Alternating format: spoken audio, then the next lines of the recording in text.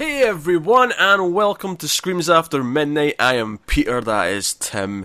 We talk about horror movies on this show, and this is the first in a special series of episodes. Why special? Because it's October!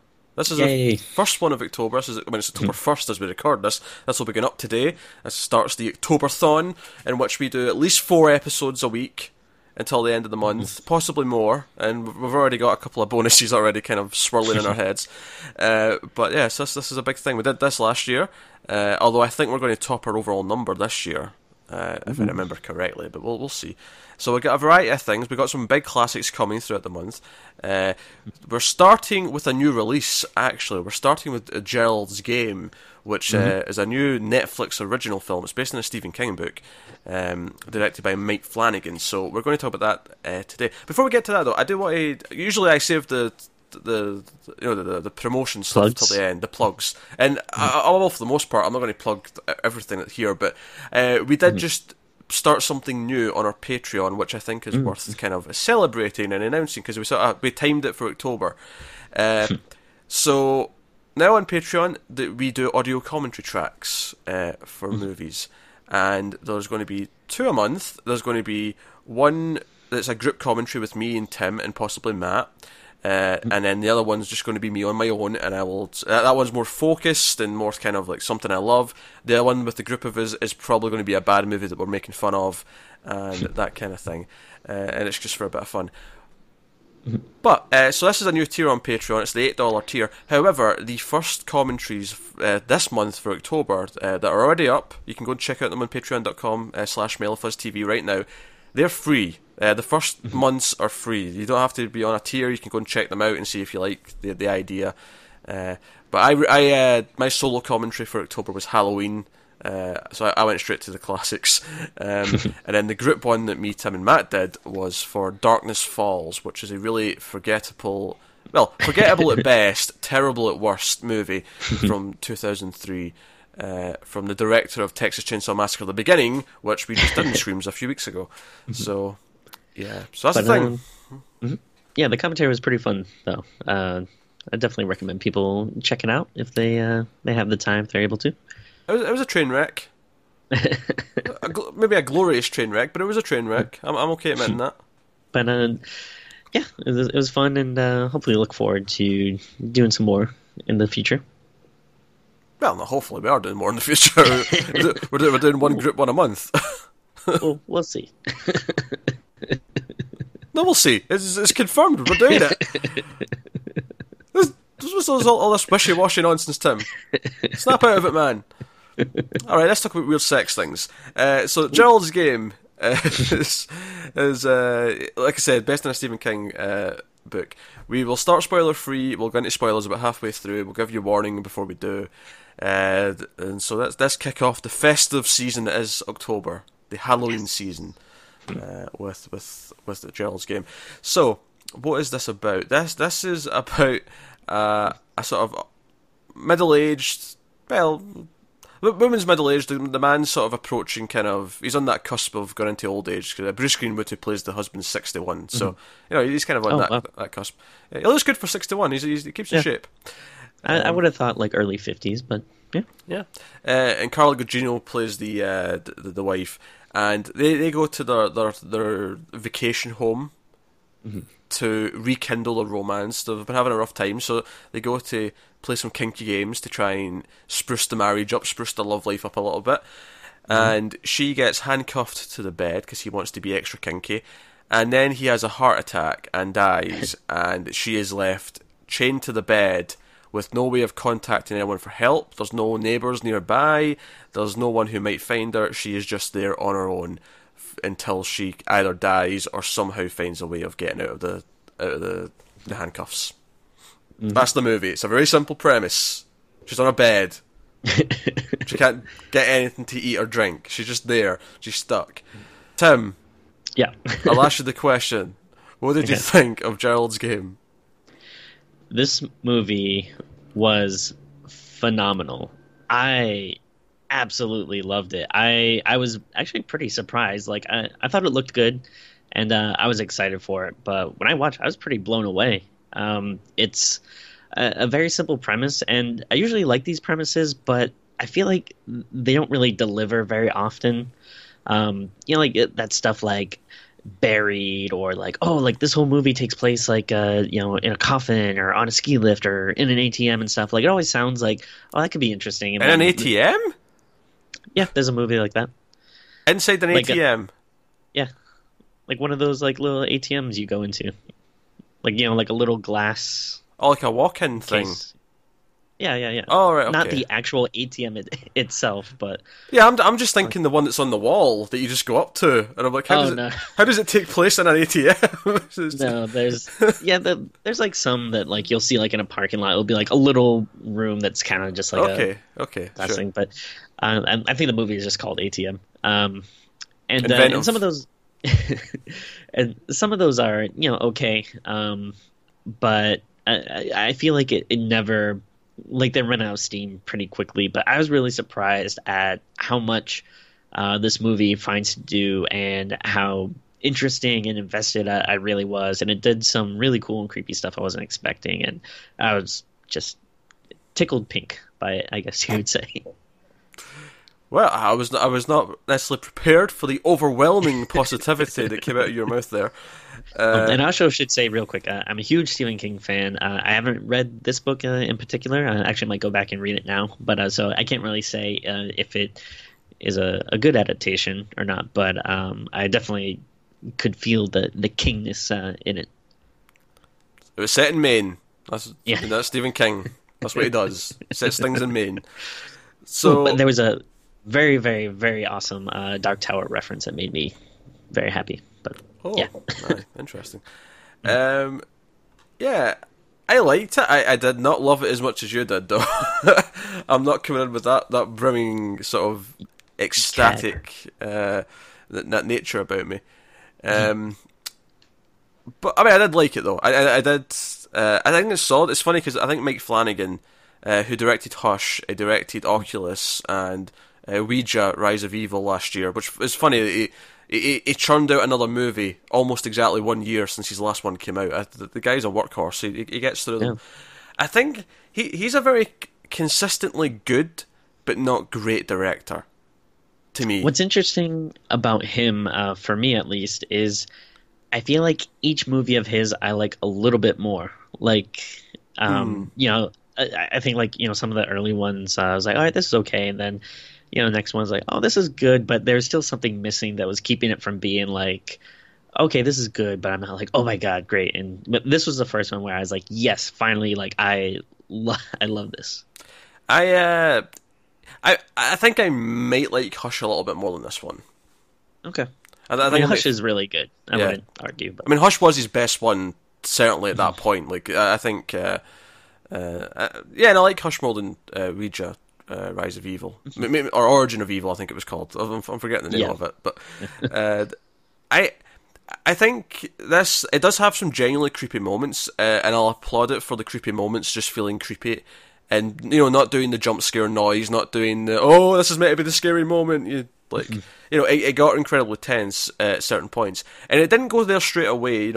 For a while it was almost like a family drama. For a little bit, it was just this marital drama for X amount of the runtime, and then it started to get a bit more delirious, and it started to go down these paths, and she starts thinking about her past, and we get some information about her childhood and stuff that sort of feeds into the themes of the story, and why she is the way she is, and I think those sections are like cut in pretty good, where you'll get like a little bit of drama or backstory, and then it'll cut to like the present or the real world, and then you get a little bit more of her current situation, and then it's a nice jumping back and forth.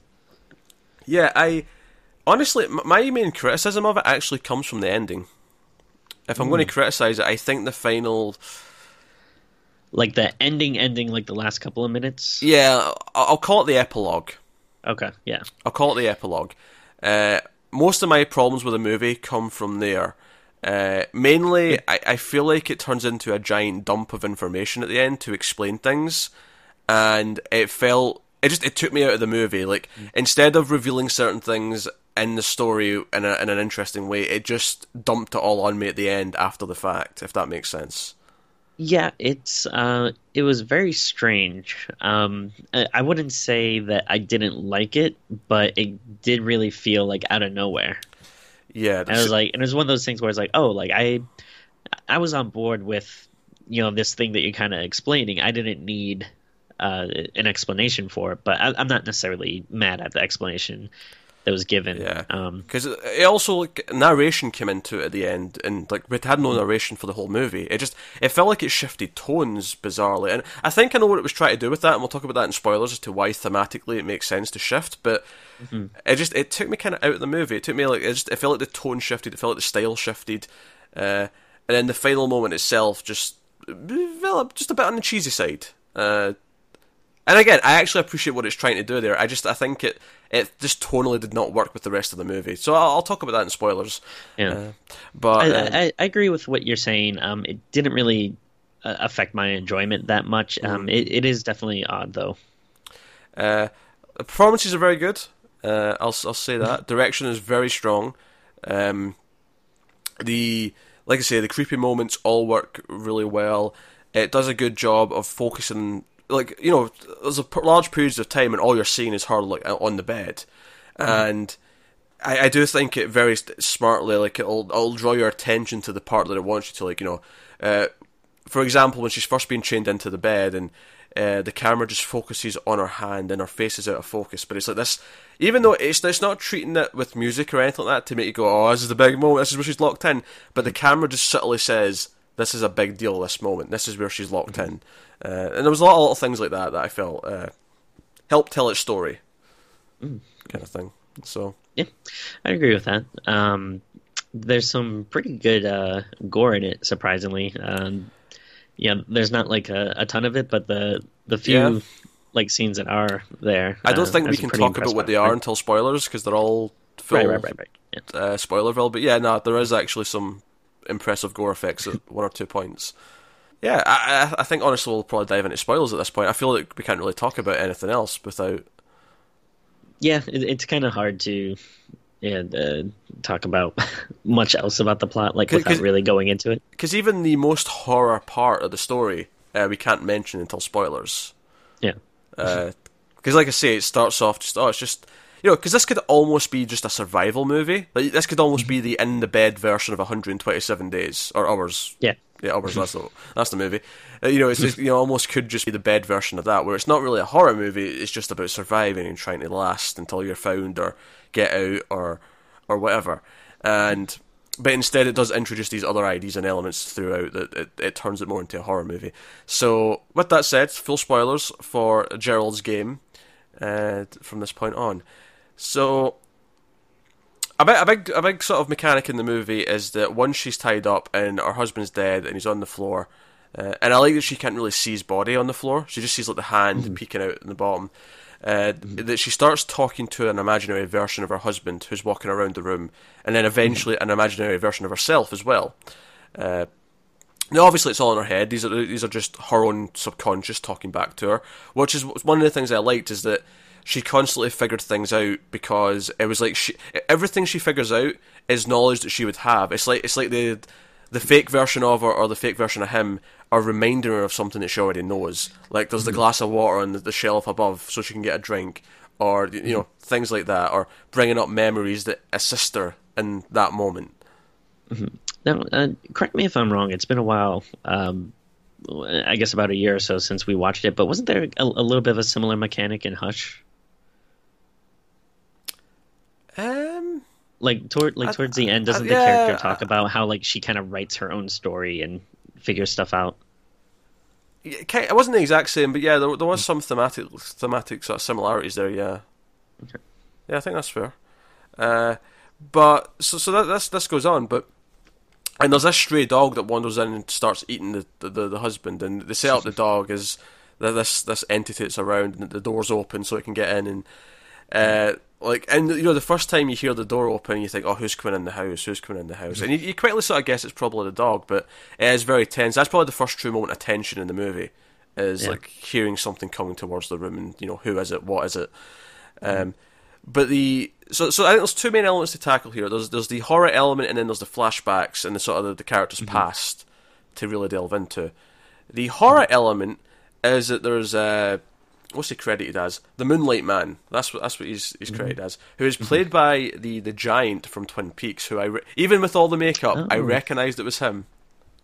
Oh, I didn't realize that. That's cool. Well, actually, I didn't watch Twin Peaks, so I wouldn't have known that. Well, you've seen some of the original show. You've definitely seen him. Oh, from the original? Yeah. Okay. Because you started season 2, he appears to Cooper and gives him some clues. Okay. With a bow tie.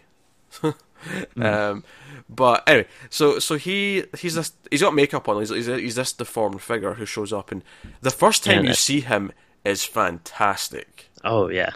He's just standing there in the darkness in the corner of the room, and you can't quite see that there's a person there at first, and then you just kind of notice it, and then she notices and she gets scared, and then he's just standing there watching. It's proper good creepy stuff. Yeah, and he looks really creepy. They mention he has I forget what it's called, but some type of disease that kind of enlarges certain portions of your body. So he's already a very tall person, but he kind of has this weird, larger than normal face and hands. And then he's just kind of dressed up like a really weird specter or something. He's got this bag with him that's got various jewelry and bones in it. Mm-hmm. And so the movie, you think, okay, this is just in her head, this is someone else who's not real because she's been seeing things. But then, of course, the fake husband in her head the next day says, what about that footprint in the blood? And you sort of okay, that's either real or it's not. It could just be a smear that happens to look, because it's not like a perfect footprint, it's just kind of roughly in the shape of a foot.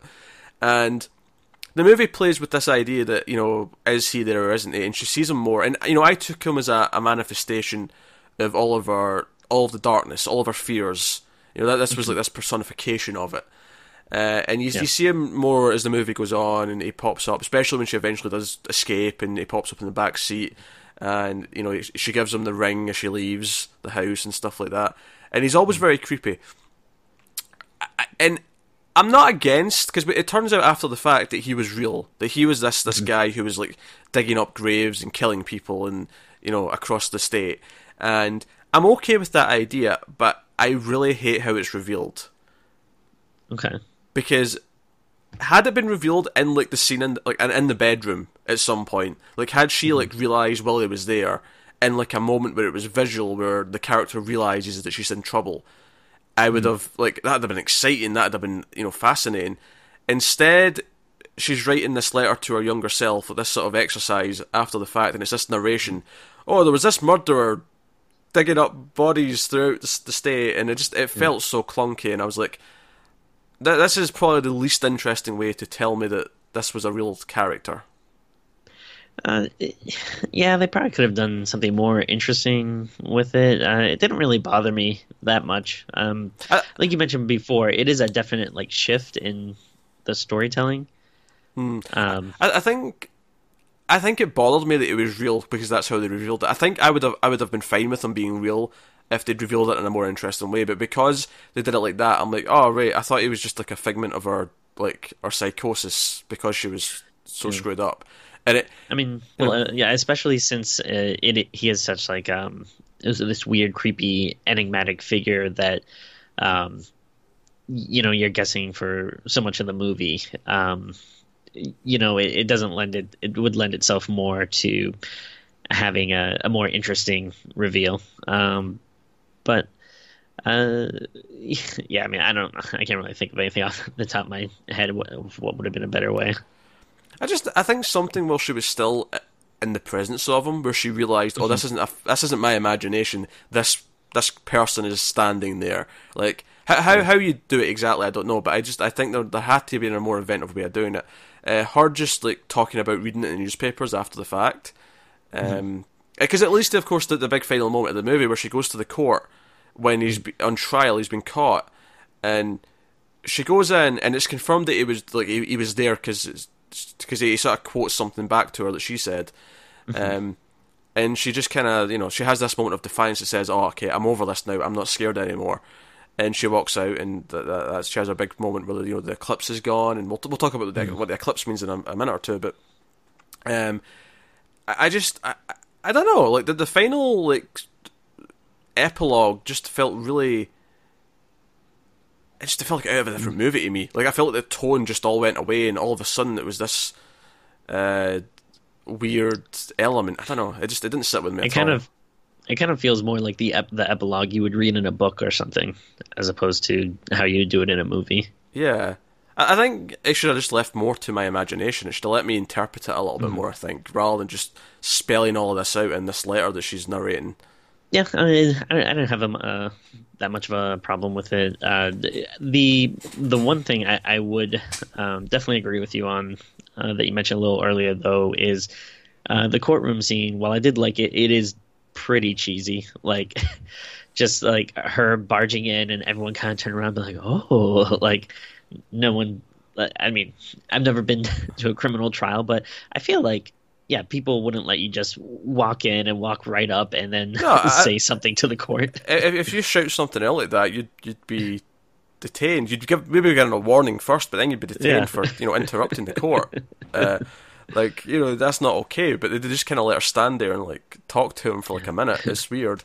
It feels kind of like that itself feels not real. And I get what it's doing. She's overcame all of her past self, and she's willing to accept what she's been through, and she's willing to like recover from it. And that's why the last shot is her putting on the sunglasses, and the sun's bright, and there's no eclipse. I do think the final shot's a little bit stilted. It's kind of weird. It's almost robotic the way she walks off at the end. But it's just, I don't know. I think the final 10 minutes just it took away the mystery of everything that was going on and just kind of spelled everything out too much. When I got that the Moonlight Man represented her darkness, and I got what she'd gone through and what she was fighting to overcome, and that she's got herself in this position because of like not willing to accept what's happened to her in her past and actually acknowledge it. Like up until this point in the movie, it was doing very well with all this stuff, and then the last 10 minutes just kind of like, now here's what's going on, everyone. Now, let me tell you everything through lots of exposition. Yeah, I don't know. I kind of liked that he was real, though. Like maybe it's because I'm a little interested in like true crime and stuff. So yeah, even hearing the little snippets of what this person is like really made me interested. And it's not like they spell everything about like, oh, he was. He grew up as a young boy and he, had this happen to him that made him go mad or anything. I don't mean that. No, when I say they over-explain everything, they over-explain everything in the context of what it means in the main plot of the movie, where I don't think they need to do that. I think the movie, the ending really kind of soured me on a lot of it because it just kind of like, it didn't let me just as a viewer take in what I'd experienced and like get to that point myself. It felt the need to beat me over the head with it, and it took me out of it.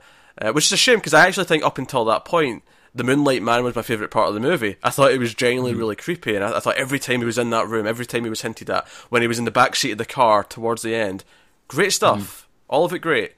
But I don't know, the ending kind of soured me on it a little bit.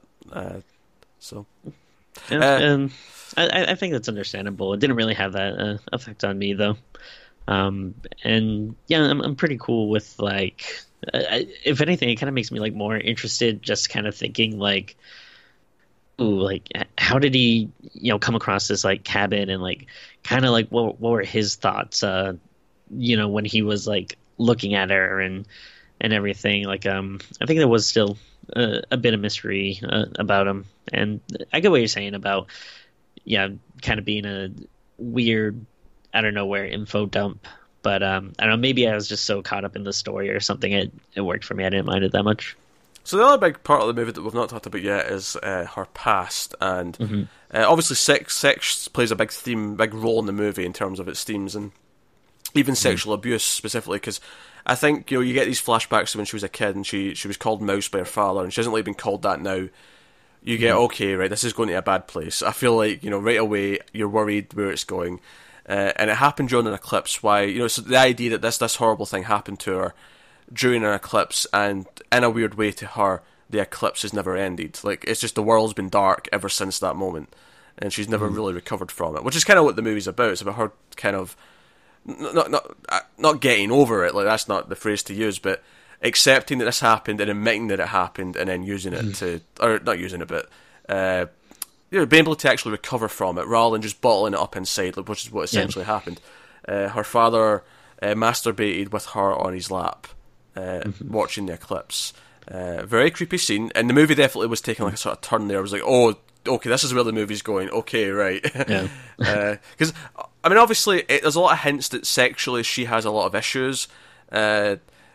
Just from the being, I mean, not that everyone has to be comfortable with what her husband was, because her husband wanted to pretend that she was like screaming for help and stuff like that. Now that's not necessarily weird to say that you're not into that. That's fine, but it just obviously it makes a lot more sense once you learn. Okay, this is where her past has been. This is what she's went through, and it comes together in that way. And I think like at one point the husband is, I forget if he's referring to himself as daddy or asking her to call him daddy, but like he's saying that at one point, and I think that might be the part that kind of like really, really sets her off, and wants her to stop the role playing at that point. Yeah, but, that really brings in. There's a lot of visual things as well, like the way she sets out the sort of the nightie at the start of the movie on the bed before she packs it. It's very similar to how our younger self, after she's went through the experience, sets that dress she was wearing on the bed. It's the exact same shot.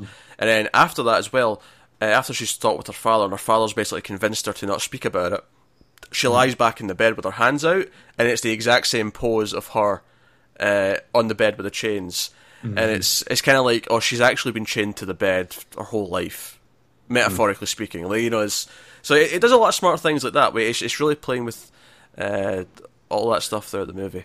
And obviously, this is kind of iffy territory when you're talking about this kind of stuff. But I thought the movie handled it pretty well. It didn't really feel exploitative. If anything, kind of by the end, kind of makes her feel like a strong character that's able to overcome this horrible thing. I think that's the core arc of the movie, is her overcoming. She's been in denial, and she sort of balled it up her whole life, and it's her accepting that she has to accept that it happened to move on from it. Like, that has to be something she does to heal. She's not been able to heal because she's not let herself heal. And just from a visual standpoint, the look of the eclipse was really, really captivating. I thought just this kind of like reddish, like overcast screen, just I thought looked really cool whenever they would kind of go back to that place or flashback. Yeah, and obviously there's a lot of stuff as well about how she just traded her father for her husband. Like, her husband, even though we never get the sense that he's as bad as her dad was, the idea that she married someone for the security rather than because she wanted a proper marriage, and it's like quite clear she never wanted kids, and maybe it's because she didn't want her kids to go, even the possibility that her kids could go through the horror of anything she went through. Cause especially you see it in her family life, like her mother is quite sort of bitter about her and how she has a better relationship with her father, at least before the incident, obviously. And just like you definitely get the sense that she never really wanted that for herself. Because of what she went through. Because I think the idea of having her own kid would maybe remind her of what she went through. It would just remind her of childhood. It would remind her of that innocence, and the idea that one day it has to be taken away in some way. And for some people, the innocence going away is just a normal thing that happens in a more natural way. But in her case, it was this dramatic experience that this awful thing that she's always going to remember. Yeah, and then you kind of see in the end that she, starts working with kids, and I think like opens like a center for like abused children, and then now she's at a point where she feels comfortable with like protecting, and interacting with kids and stuff. Yeah. She says how she tells that story every day if she thinks it'll help anyone. Which I mean, I like the idea that it kind of that whole part falls into that epilogue problem I had, but it just it is kind of like a book where it feels like it has to give a coda to everything. And sometimes I like just the idea of you leave it at a nice poignant moment, and you let the audience just think, oh, what did they do next? What because I think once you get the idea that she's overcame it, you don't really need anything that comes after. but instead it wants to have the multiple endings where it wraps everything up in a neat bow kind of thing, and just a little bit too much for me in this case. But like I say, one of the things I really liked about the movie was how her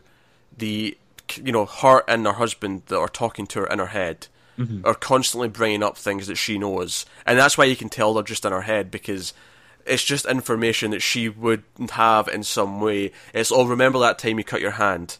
You could probably get your hand out of those chains if you do that again. You've got access to the glass, you can do it. And it's probably the most shocking scene in the movie. I was not expecting it. I was not braced for this scene, because I thought, okay, she's going to cut her hand, it'll lube her wrist up a bit, and she'll maybe break her wrist and get it out. Instead, she has to pull her hand through, and it actually rips the skin up, and I believe the correct term for this is degloving your hand. Really? I didn't know there was a term. Where the skin, I mean, it doesn't completely come off, but it peels back so much, you see parts of the bone and the tendons and stuff, and then it snaps back when it comes out. It is revolting. Gore like this doesn't typically make me cringe, but this really did. This was... Oh, I was squirming quite a bit during the scene. This was brutal. Yeah, it's very like... I was watching it and kind of kept expecting, like, all right, she's going to cut herself a little bit, then they'll cut to, her face or something, but it's pretty, like, focused on the hand, and it seems like it lasted a while.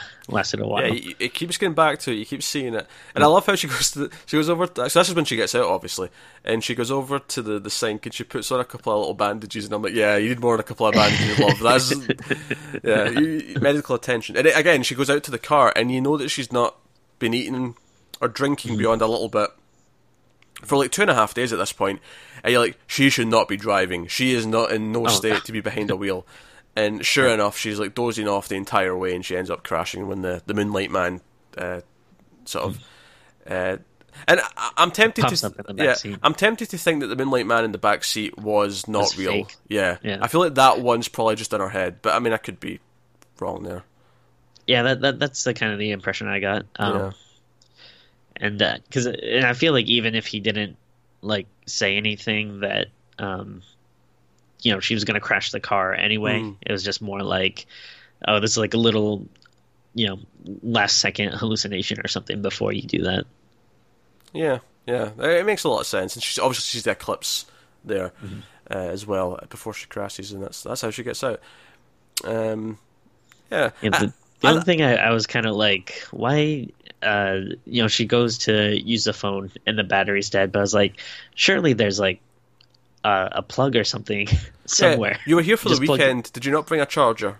Yeah. Just charge it real quick and call instead. I saw someone actually comment online that, I mean, now admittedly this didn't work when the book was written, because it was 1992 when the book came out, but technically speaking, like her phone probably has Siri on it.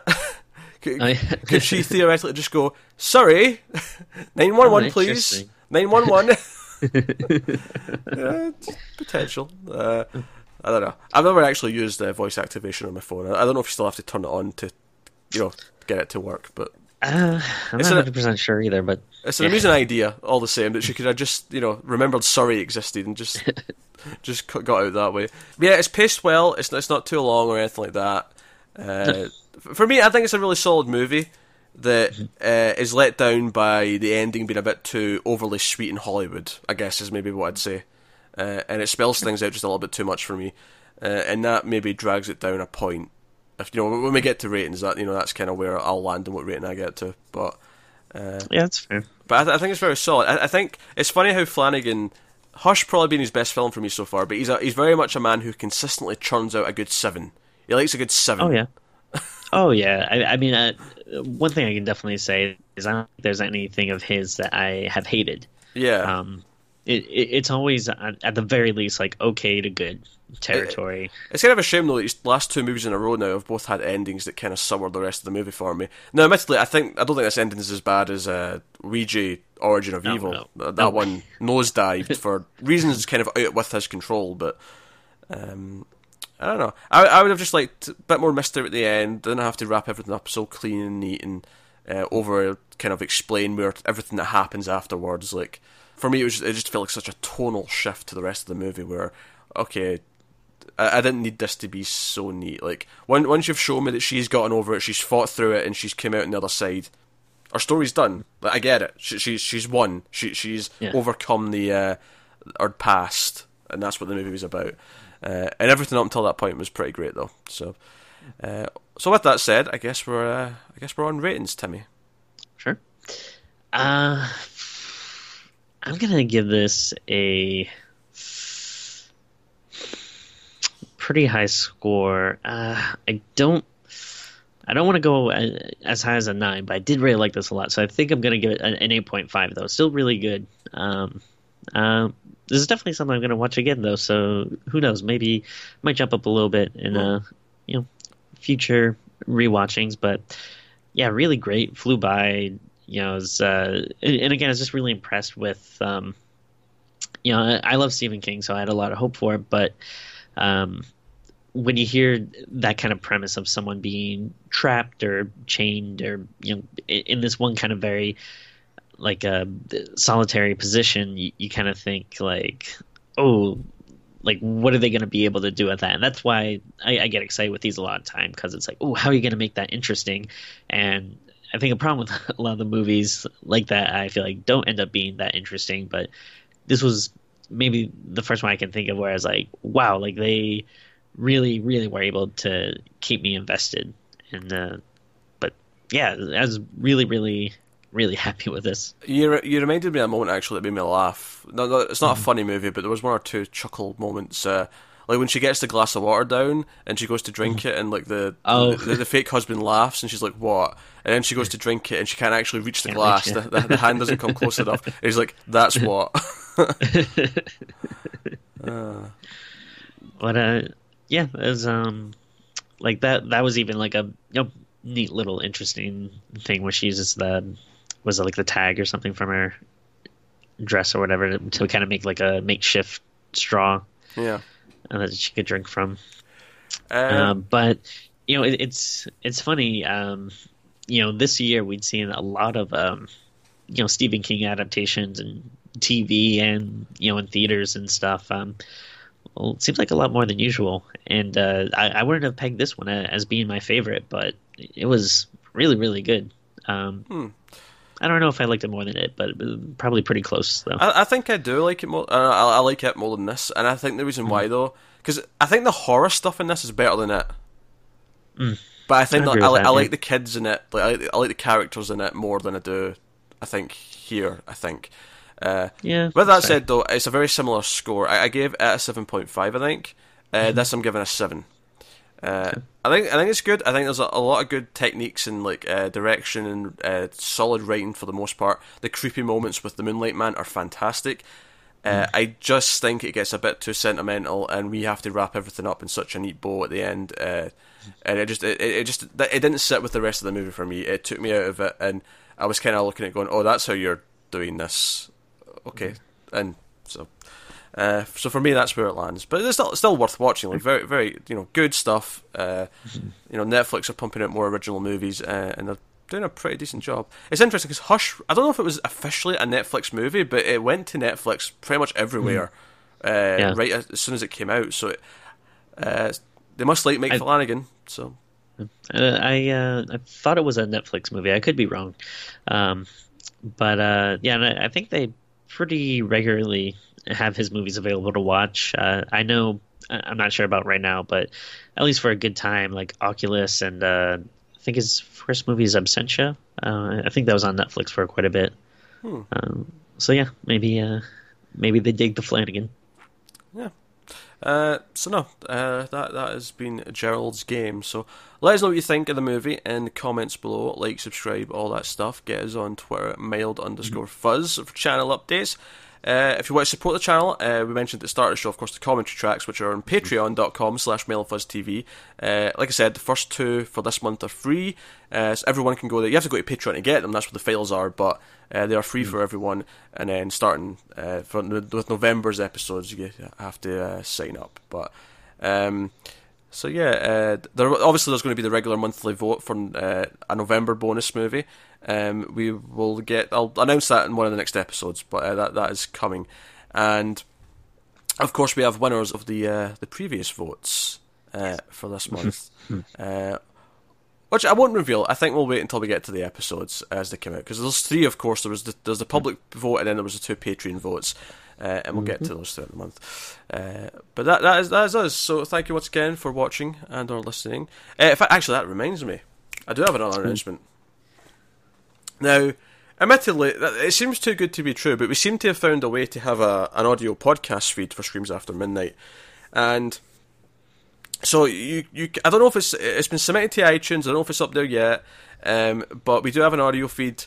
For Streams After Midnight. It's not up to date yet. I started uploading episodes from the start of 2017, and I'm about 30 episodes in. So hopefully I should be up to date to these new episodes going up in the audio feed by probably the next few days, maybe at the most a week. Cool. So there's audio downloads available of the episodes as well. But yeah, so thank you very much for watching. We'll see you next time. Keep watching scary movies. It's the Octoberthon. Be happy.